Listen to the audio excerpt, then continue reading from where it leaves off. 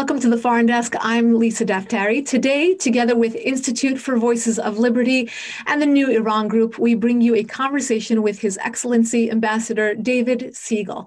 We will talk about the recent escalations in the Middle East between Israel and terror group Hamas. We'll also talk about the impending Iran nuclear deal, the reactions from Europe and the Middle East. But before we get to our discussion, I'd like to call upon Institute for Voices of Liberty President, the Honorable Bijan Kian, to say a few words. Mr. Kian is a twice confirmed advisor to the White House under 3 consecutive administrations, reporting directly to Presidents Bush and Obama and serving as the deputy lead on President Trump's landing team for the Office of the Director of National Intelligence. Also an Ellis Island Medal of Honor recipient and globally recognized expert on the economy and national security. Mr. Kian, please take the floor. Well, thank you, Lisa, for doing what you do all the time, the front lines. I am honored today to welcome our dear friend, His Excellency, Ambassador David Siegel.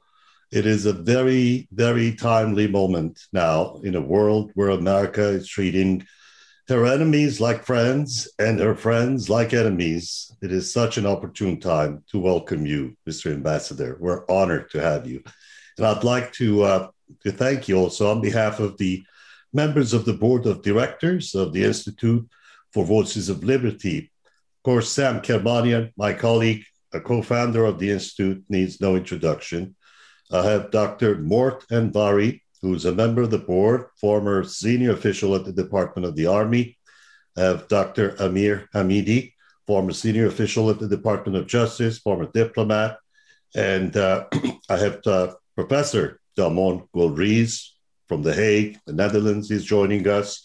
Dr. Peyman Sadeh, who's the CIO of the General Services Administration, and Mr. Benjamin Saram, who's a former California official. I'm also honored to welcome members of our advisory council, Rear Admiral Gary White, retired United States Navy, Mr. Scott Edelman, my friend, former diplomat at the State Department, my friend, Mr. Joshua Charles, who was writing speeches for Vice President Pence up until recently. Christine McNulty, my dear friend, Steve Apatow, Dr. Laura Benoit, Colonel Phil Waldron, and I believe Adam Lovinger and Michael Pregent are also on the line. If I missed anyone, please forgive me. I cannot see the list of attendees, but welcome, Ambassador Siegel, and we are delighted to have you. Thank you for joining us. The Institute for Voices of Liberty is proud to present you today, Mr. Ambassador. Thank you, Lisa. Back to you. Thank you, Mr. Kian. I'd now like to introduce you to our guest, Ambassador David Siegel, President of the European Leadership Network, or ELNET, and former Israeli diplomat involved in foreign policy formulation at the highest levels, including as Consul General to the Southwest United States. That's where many of you may know him from. He served as Chief of Staff to Israel's Deputy Minister of Foreign Affairs, Director of the Foreign Ministry's International Organizations Department, and Chief of Staff to 3 of Israel's ambassadors to the United States. He has an MA and master's degree in international relations from the Fletcher School of Law and Diplomacy, and undergraduate degree in political science from the University of Vermont. And last but not least, a good friend, colleague, and someone I'm honored to know and to work with again. Thank you, Ambassador Siegel, for being with us and giving us your time. Thank you. Thank you, Lisa and Bijan, and thank you all for the great honor of being here. I'm truly humbled. This is quite an august group and wonderful to be with you. I wanted to start, I know we planned this event a while ago. We wanted to talk about the Iran nuclear deal, and you know, we would have never have guessed. I mean, we could have guessed because it happens every 4 or 5 years, right? But we wouldn't have guessed that it would have happened in the past 10 days, where we have this conflict unfold again between Israel and Hamas, like it did in the past 2 weeks. You know, repetitive, right? You've lived through so many of these, and I'd like to get your assessment on this most recent conflict. How is it similar and different from previous escalations? And most importantly, what are the longstanding ramifications for each side this time around? Thank you. Look, this has been a very, very intense round. Unfortunately, we've seen 4 or 5 of these rounds with Hamas, since Hamas forcibly took over the Gaza Strip and threw out the Palestinian Authority from rooftops, by the way, in many cases, and took over. This round lasted 11 days. It was totally provoked by Hamas, we believe for internal Palestinian political reasons. It was a confluence of events that made it very auspicious for them to do this. They surprised Israel by firing 7 rockets at Jerusalem. This is where it started. And over the next 11 days, Hamas and Islamic Jihad, which is a direct proxy of Iran, fired over 4,300 rockets at Israel, 3,800 of which reached Israel, and many of them were intercepted by Iron Dome. A certain percentage fell in the ocean. But it's also important to remember that around 700 of those rockets fell inside the Gaza Strip. But the point is that this was a very intensive round. The previous round in 2014 lasted 51 days. They fired a little bit more over those 51 days. On average, they fired 100 rockets a day at Israel then, 400 rockets at Israel a day now. The ferocity of it was something we've never seen before. And what this means is that over the last 7 years, since 2014, they rearmed. And despite all the quote unquote efforts of the international community to allow in humanitarian aid, but not allow in those items that they would use for their rocketry and their armaments, failed, totally failed. And so this is where we are. I think strategically how this is different is that more and more you're hearing the term regional multi-front war. Iran's strategy has been to encircle Israel from all sides, also internally. And they now see this as a major strategic success, so they claim, in their ability. If you think about it, there was a UAV fired by Iran via Syria through Jordan into Israel that was intercepted. There were multiple rockets fired from Lebanon into Israel by Palestinian groups, but with a nod and wink of Hezbollah. There was rocket fire from Syria, and so on. So this was a multi-fronted effort. And more we hear in speeches, Nasrallah's latest speech and other speeches, and columnists that are very close to Hezbollah in Iran are talking about more and more of a regional war against Israel that will be multi-front by the axis of resistance. This is the major strategic development coming out of this 11 days in Gaza. How is it that, we have Iran's regime claiming this support and vice versa, right? Exactly as you said. In a dozen different ways, we saw, Iran saying, it was us. We're the ones who supplied them with the weapons. It was us. We want the credit. We really want the credit. And likewise, Hamas, Palestinian Islamic Jihad, Hezbollah in Lebanon, praising Iran openly, thank you for the funding, the weaponry. But yet, Secretary of State Antony Blinken said on record during this conflict that, quote, I don't have anything to offer on whether there is Iranian involvement or not in what's taking place. And he said this at a joint press conference with the Australian foreign minister, so openly. Can you connect some of the dots here for us? I mean, what is the extent of Iran's involvement in Gaza? And how did we get to a place where they're openly and proudly bragging about this relationship?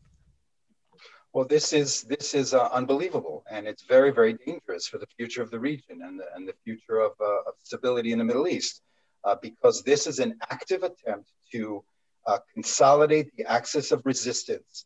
And remember that Hamas had big problems with the civil war in Syria. There were their Sunni allies being butchered and massacred, and they didn't like it. But now there's an effort to converge this group, and it's not tomorrow. But it's something that Israeli military planners and strategists are looking at very carefully. I have to remind you that Iran continues, and since the JCPOA in 2015, both with the money, but maybe more importantly, with the strategic pass that they received from the international community, that in return for the agreement, they could pretty much do as they please in the region. They embedded themselves in Syria in a massive, massive way over those years and continued arming all these groups. Now, in these 11 days, this specific conflict, since we've been able to block the smuggling tunnels by and large from Egypt and from the ocean, Hamas and Islamic Jihad basically did this domestically, which makes it even more dangerous. They've received the technology and capability and funding from Iran to create this weaponry that is so dangerous for the future of the region. So, we do need to connect the dots. And whether or not Iran was directly involved or is taking credit for political strategic reasons, the point is this is how it's being perceived now in the Middle East. The next war will be a multi-fronted war orchestrated by Iran's allies against Israel. And the weaker Israel becomes, the stronger the Iranian regime will become. And let's continue building upon this, because you make some great points about how there's some realignment going on, right? And the world has perhaps delivered its most damning criticism of Israel this time around. How does that then affect Israel's standing in the Middle East and globally? So more specifically, we're seeing a zero-sum approach in the court of public opinion, right?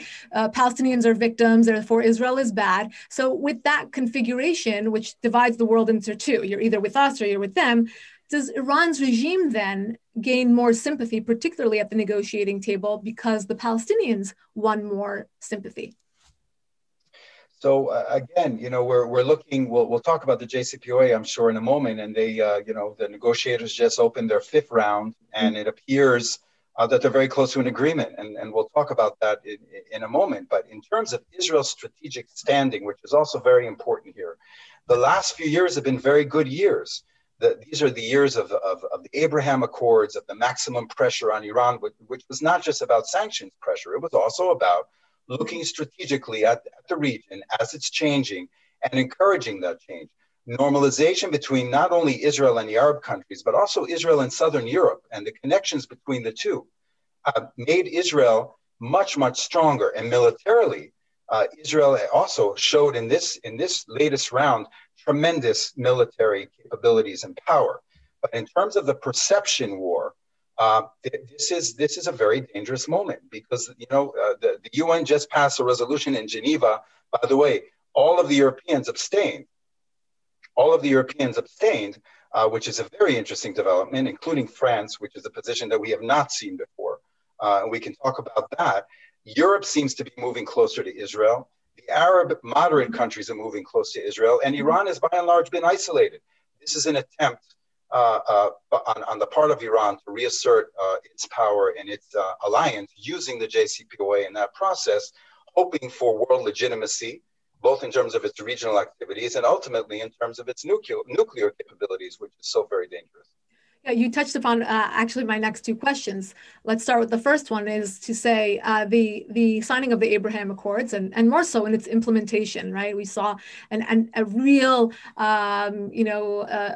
interest-aligned treaty that has done tremendously for both the Arab nations that are involved and Israel itself. And we're seeing the modern Arab world realign itself with Israel and say, look, we want economic opportunity and technological advancements, and we get it. We'd rather move forward for a future of prosperity rather than to be held back by our antiquated animosities.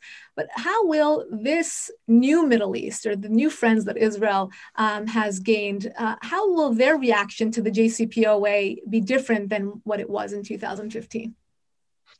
Well, I think the normalization process has been very important, but it's also important to understand and remember that it's not completed.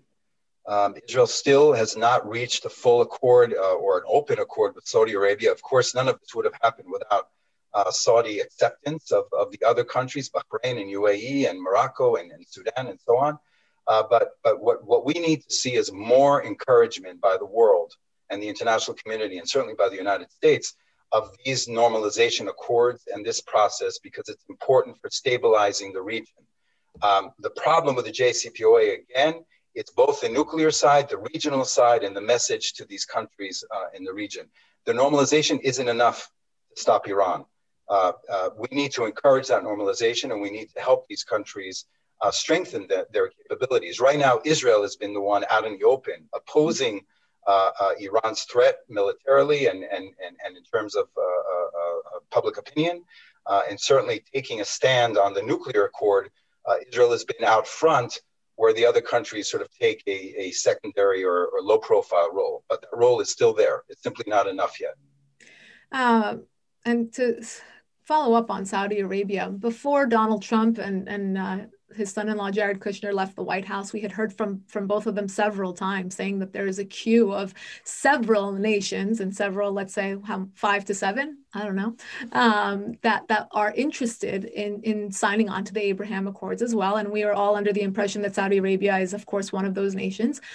We've heard nothing about this from this White House. We've actually even seen them shy away from the terminology of using the term Abraham Accords. What has happened? Has Saudi Arabia backed off? Have they shied away from the idea? Or are we going to see a continuation of this with or without the United States? I think the American role is very important here, and encouraging these countries to do more and to take a stand and to take the risks to come together is going to be very, very important. And we're seeing very interesting potential in the region. It's not just the Arab world and Israel, it's also Southern Europe, it's the Eastern Mediterranean countries, it's those that see Turkey as a problem as well as Iran as a problem. There is a broad coalition of countries coming together. But that coalition needs to be solidified and encouraged. It could be military, it could be economic, and it could also work for stability for the future of that part of the world. Yeah, what's tremendous about your experiences is I actually got to know you as being in Los Angeles and being consul general to the Southwest United States. But I know you obviously have tremendous amount of political experience, both working in the Middle East, in the United States, and now dealing with Europe. And I want you to kind of take a moment to tell us, I mean, people don't have access to these reactions that come out of Europe. All we hear is a very oversimplified headline about how the Europeans are incredibly and overly eager to get back into the JCPOA. For the first hours of the Biden administration, they thought, it's game on. Where do we sign? Let's remove the sanctions and just jump right back into this. And I'm sure you've been privy to many of these important and sensitive conversations in Europe and with the Europeans regarding this. Why are they so eager to blindly get back into the deal, no questions asked?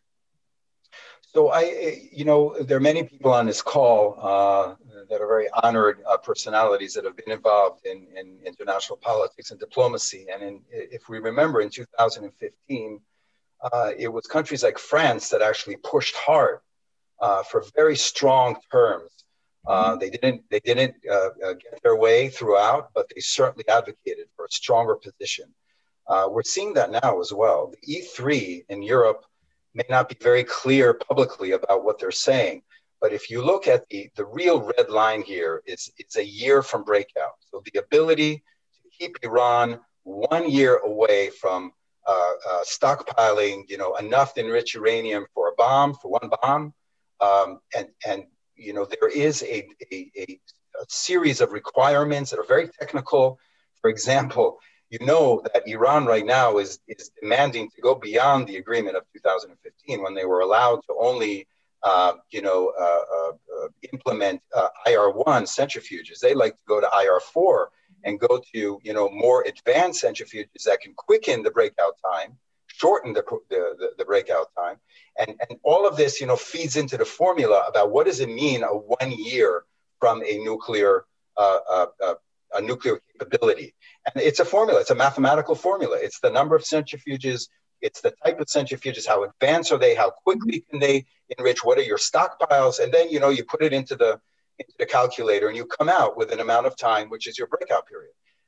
And we see the Europeans, especially those behind the scenes that are advocating for this, being tough on those technical issues right now. And in the fifth round, it's fairly clear that the American sanctions will be, they're calling it suspended, not canceled, but suspended so that they can be renewed, but lifted.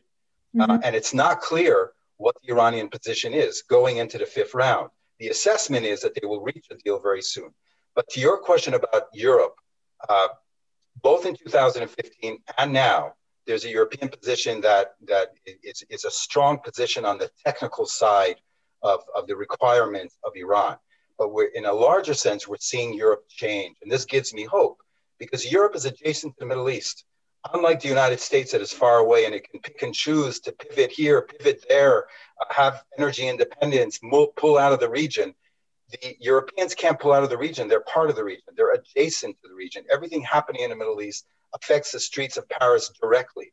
So that if you look at the mood in Paris today, for example, you see a much more conservative assessment of radicalism, of Islamism, in places like France, but also look at the German position. It's been very strong in support of Israel's right to self-defense, against the ICC, the International Court's attempt to intercede in the Israeli-Palestinian conflict. Many, many other aspects. Ban Hezbollah.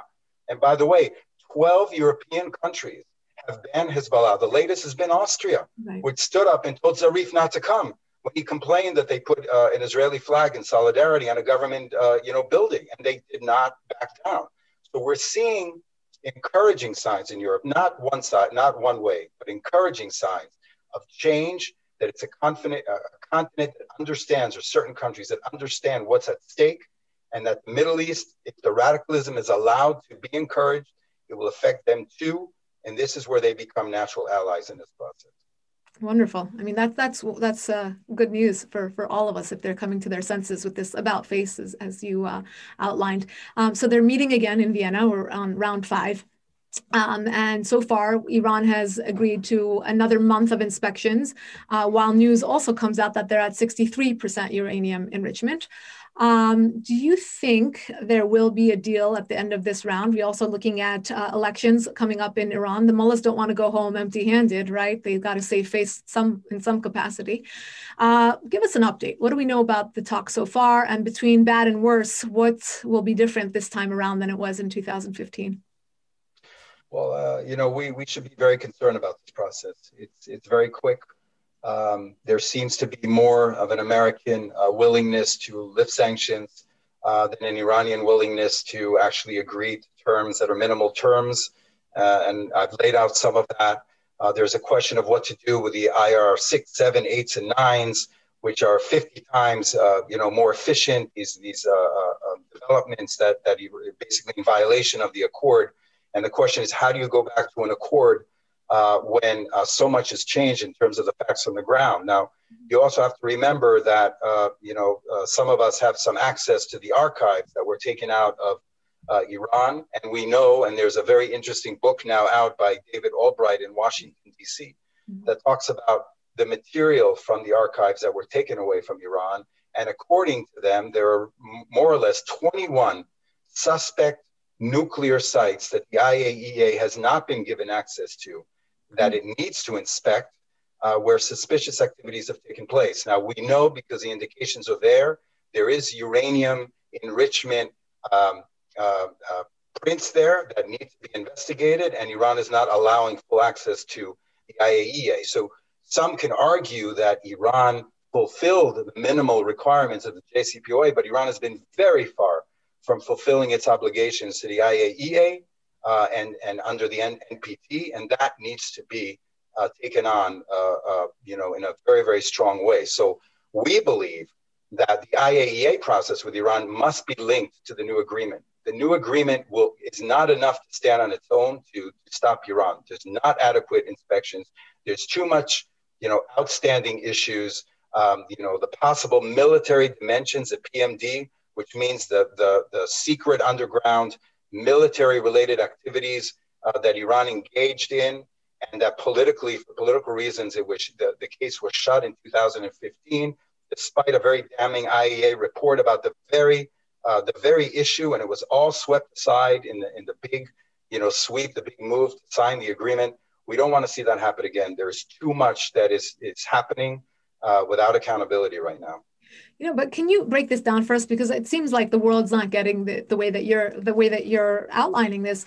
What's the bottom line? What is the danger of leaving Iran's regime on this 1 yard line, or the threshold of nuclear capability? And, what does it mean for the Iranian people? What does it mean for the region? What does it mean for the world?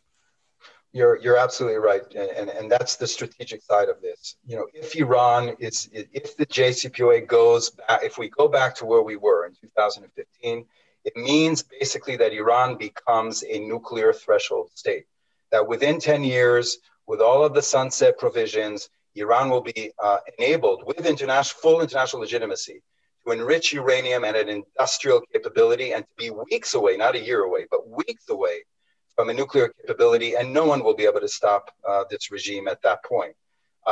And what that means is that it will launch two very, very dangerous processes in the Middle East. One will be a nuclear arms race where Saudi Arabia, Turkey, other countries, maybe even Egypt, will embark on their own nuclear programs in response to what the world allowed Iran to do. But it will also mean that Israel, that cannot live with that kind of a prospect, will be pushed towards a military option. So what will happen, it's very dangerous because the outside powers outside of the Middle East will look at this as a tolerable situation. This is wonderful. We've achieved our agreement and our aims. And we'll talk about a longer and stronger agreement sometime in the future. Where the leverage is on that is highly questionable, and no one can really answer that question. We can talk about that. But inside the region, Iran becoming a step away from a nuclear weapon means that the Middle East goes nuclear and that Israel is forced into a military option that no one wants to see. No. What's unfortunate about this current woke movement that we're living in is, people that are very low information try to chime in on these very critical foreign policy issues, like, between Hamas and Israel. It was Palestine, Palestinian lives matter. They couldn't even place, Palestinian territories or Israel on a map. Or in the case of the Iran deal, of course, kumbaya, go forward, appeasement, let's move forward with the deal. Why not? You have groups like Code Pink actually taking tours of people to Iran. It makes no sense. But the fortunate side of this woke movement is that the Iranian people are also having a woke moment. And for them, the people that I interview, their woke movement means, they understand that it's their money that's being poured into Hamas and into Gaza and into the Houthis in Yemen and into Iraq and Syria, and the list goes on. They also are telling us we'll take on the sanctions if it means something better for us in the long run. Don't sit with, I get tweets all the time. Don't, tell your government not to sit down at the negotiating table with these mullahs. We don't want a nuclear deal, even though it means something for them and their country. They understand that this government is very different. My point being, we have, 80 million people on our side as an ally in stopping the regime. We also have bipartisan support in Congress and Senate, clusters of senators and representatives who have been writing letters, who have been trying to stop our administration from moving forward with a deal, but yet it's falling on deaf ears. How can we stop this, or at least have a chance at curbing the threat, which is the Iranian regime? Oh, this is a very dangerous process. And, I can tell you that tactically the Israeli operation was very successful, but strategically, in terms of the perceptions, we're in a very dangerous moment. We talked about how the region sees it, and now you're talking about how the international community sees all of this. And we need to fight back. We need to be accurate with our information. I'm not here to tell you that, that the Americans are totally wrong, but I'm here to tell you that there are important things that need to be insisted on.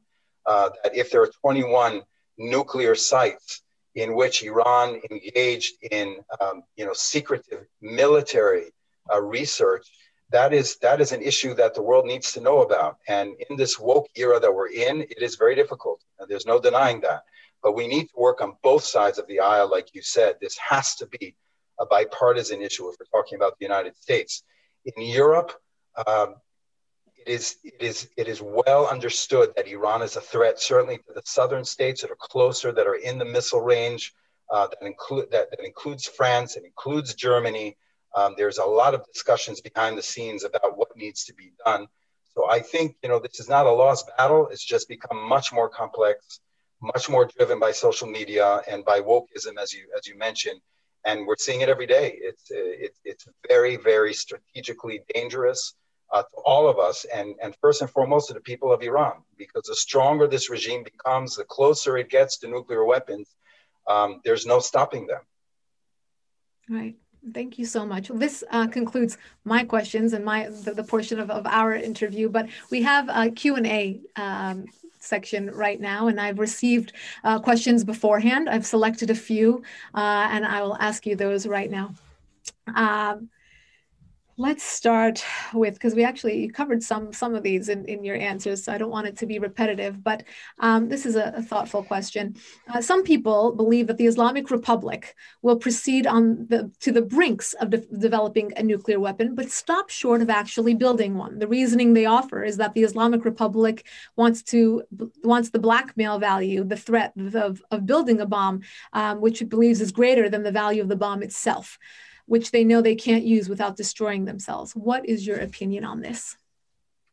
Well, blackmail is certainly part of the tactic, and we're seeing it right now. The fact that the IAEA is being denied the camera footage of what is happening in sites that need to be inspected under all these international arms control conventions, and it's not taking place, and that Iran just agreed out of its good heart, the Iranian regime, to extend it by another month.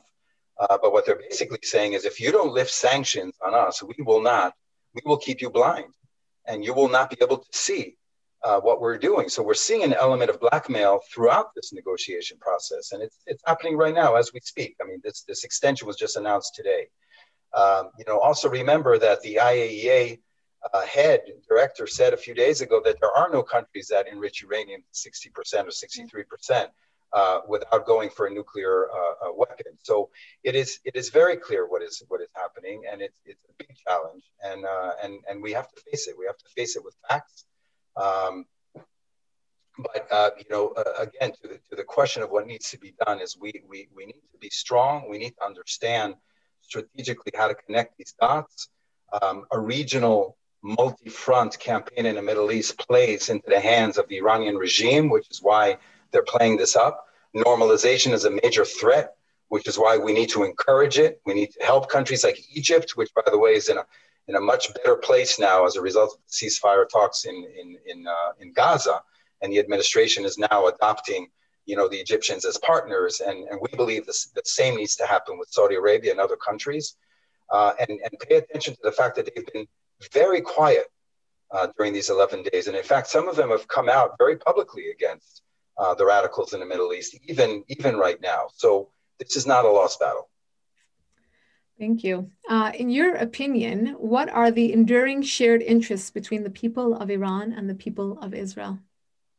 I love that question because, if you look at the ancient history, not just the ancient history, but the history even during the Holocaust, when Iranian diplomats at the time were involved in saving Jews in Europe, and you look at the first years of the Jewish state and Iran up until the revolution, the Islamic Revolution, and how closely the two countries were, not just in the military realm, but also in terms of infrastructure projects, water, public infrastructure in the big cities. The potential has always been there. And there is a historic friendship between the Jewish people and the Iranian people. There's even a friendship in modern history that we can go back to. We see this period as an aberration. It is not a period that can possibly continue into the extended future. Unfortunately, it's still with us because of these international conditions that enable it to continue. But it's an aberration. This kind of regime does not represent the Iranian people, and it does not represent the future of the Middle East or the connections between Israel and Iran that should be there for the betterment of the region. We coincidentally had Victoria Coates and Len Khodorkovsky on this show, on my podcast, to talk about what they propose as the Cyrus Accords, which is a take on the Abraham Accords, but would be between the people of Israel and the people of Iran in the future, to basically, bring back a lot of these shared interests and values and the sentiment that you call upon. What have you thought? Have you heard about the Cyrus Accords? And I wanted to just get your thoughts on that. I have, and I think it's a wonderful idea. And we know from very careful polling in Iran that if there's a democratic society in the Middle East, it's the Iranian people. And the gaps between the regime and the sentiment of everyday people in Iran is enormous. And that is a gap that we should be aware of. And the potential is very much there to do more. And look at the region and look at what the challenges that the region faces into the future. It's about food security. It's about innovation It's about water management. And we know that Iran is facing tremendous problems on all of these fronts, and that Israel has become, over the last decades, a major world center of solutions, first and foremost for the Middle East. And the potential to partner with resources, with know-how, and to use Iranian scientific know-how as well, which is very, very deeply embedded and should be put to good use. There's so much that could be done to help this region, and we should start. We should start as soon as possible. Why has the Democratic Party in the United States pressured the carrot and stick policy of destabilization in the Middle East? This disastrous policy has opened the way for the appearance of China in the international scene as the new colonizing power. So we have not spoken about China today, and we should, because, and I'll talk about the Democratic Party in a moment, but it is important to note that China announced and Iran has announced a major strategic agreement, $400 billion over 25 years. By my calculation, that's $16 billion a year that China would invest in Iran. That's all well and good. The only problem is that China has never invested that kind of money, even in the United States, let alone in Iran. And Iran has never even absorbed that kind of international investment before. So much of it is symbolic, but it does translate into, defiance of the international community, defiance of the sanctions regime, purchasing more Iranian oil, providing Iran politically and strategically with more backing, which is very, very unfortunate. We don't see China as an immediate threat, but it's a threat that needs to be obviously monitored very carefully. And again, any ability to isolate this regime will be very helpful. All of these theatrics about helping this regime it just makes the situation that much worse. I'm sorry. So about the Democratic Party, look. So this is all in process. By and large, what we're seeing out of the White House is mixed, but we are concerned about the loss of a sense of bipartisan support in the United States for this, and certainly on the part of the harder progressive elements in the party. It's not the entire party. There are still very strong friends in the party, but they need support and they need encouragement. And the minority is very loud and very dangerous. And I guess my question is actually a follow-up of that. How do we bring this sentiment back to Washington, whether it's, in strengthening AIPAC to have that pro-Israel lobby, or more importantly, I should say more pressingly, not more importantly, but more pressingly, how do, well-intentioned freedom-seeking Iranians, who are, many of them being on this call, brilliant scholars and experts in the region, get their voices heard? All we're hearing, especially in this administration, are groups like, NIAC, who are very much for the regime, that are, they're basically the mullahs working in Washington, D.C. and getting a formal seat at the table. How do people, using your diplomatic experiences, how do well-intentioned people get a voice? Well, thank you for that question. And it's so very important. And first, it comes from passionate people who believe in a cause, and then helping them channel that belief into political action. And political action must be taken, and it has to be done professionally. And in the end, it's about the structures that we have, the organizations that we have, and the reach that we have, the access that we have to high officials. What we do in Europe, and there are 36 countries there, 27 in the EU, but 36 overall, is reach them, bring them to you, educate them, engage them, build relations of trust with them. And then whatever happens on Twitter becomes background noise, because it's all about the trust in the relationship. So I would urge all of you to continue doing what you're doing to strengthen this organization and this process, and every organization that you believe is moving our cause forward. Well, thank you. I know from our perspective, the Institute for Voices of Liberty does exactly that. It gives the voices of people in Iran, gives them an echo, gives them a platform, similar to the New Iran and so many of these other organizations. Ambassador Siegel, I want to thank you for your time. I want to encourage you all, after this Zoom discussion is over, we will have this as a podcast and as a video on YouTube.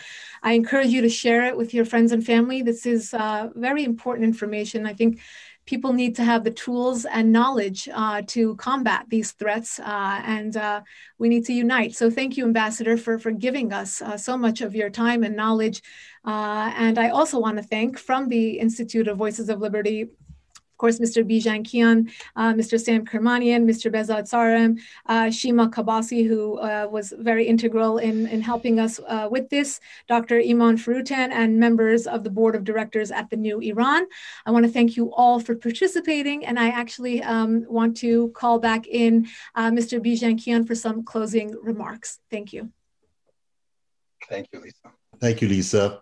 Thank you, Ambassador Siegel, for educating us today about a reality that is getting distorted these days. I started talking about how America seems to be, not all of America, but certain elements in the Democratic Party seem to be treating our enemies like friends and treating our friends like enemies. And this is very confusing.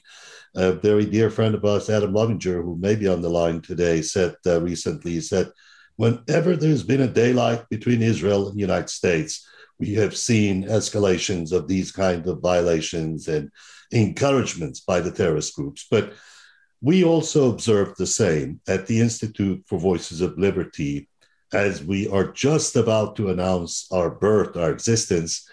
We felt that it is our responsibility. You mentioned, you referred to Abdul Hussein Sardari, Iranian diplomat who earned the nickname of Iranian Oscar Schindler during the war.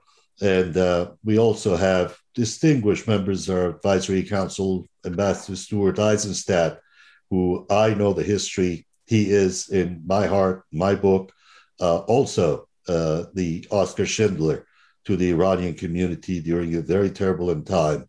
So on both sides, we have individuals who are remembered forever. But in these days where truth is being distorted, and at best, only half of it is reported by major media, the Institute felt responsible that we can't just stay silent. We can't stay on the sidelines and be overwhelmed by this propaganda that is being propagated by a terrorist group, the Hamas. The war is between the Islamic Republic and Israel. We all know it. We grew up there. We know the culture. The Islamic Republic leaders don't have the courage to stand up and say, we want to fight. They always send their proxies, and this is no different. This time is the same. The Institute felt that it was important to take sides in this war, that there is a war between Islamic Republic in Iran, and Mr. Ambassador, we do distinguish between Islamic Republic, a 42-year-old juvenile delinquent, and Iran, a country with ancient history, thousands of years of civilization. So this criminal element inside Iran is waging war against a people who are surrounded by enemies and facing an existential threat every day. We felt it's important we stand up and show support. Our friends asked, and we responded. We have the Institute for Voices of Liberty is organizing and sponsoring a mission, a public diplomacy mission to Israel. In the next few days, we've received cooperation. We're very grateful to all friends who are helping us with this. And it's important for us to say that to those who say, what is it, the business of Institute for Voices of Liberty, to start its work by a mission to Israel, we say to them, think again, think again. We cannot afford to stay silent. Remember the last time the world remained silent. We are not going to be silent. The advisors, the trustees, members of the board of directors of all are supporting from all angles of the organization this mission to Israel. And I just wanted to have a moment to again thank you, Mr. Ambassador, for educating us today. And we're looking forward to visiting Israel, looking at the truth, coming back and hopefully ordinary people who have no axe to the grind, to come back and report the truth of what is happening there. This is not a war between Palestinians and Israelis. It's a war between Hamas and Israel, financed by the Islamic Republic in Iran. Thank you, Mr. Ambassador, for being with us today. It was an honor to have you. Back to you, Lisa. Thank you all for participating. Thank you, Ambassador Siegel. I wish you all a wonderful day and hope to see you here next time for our podcast. You can go to youtube.com/Lisa Daftari to subscribe and to go to our website, foreigndeskviews.com, to sign up for our daily top 10 email. Thank you all. See you next time.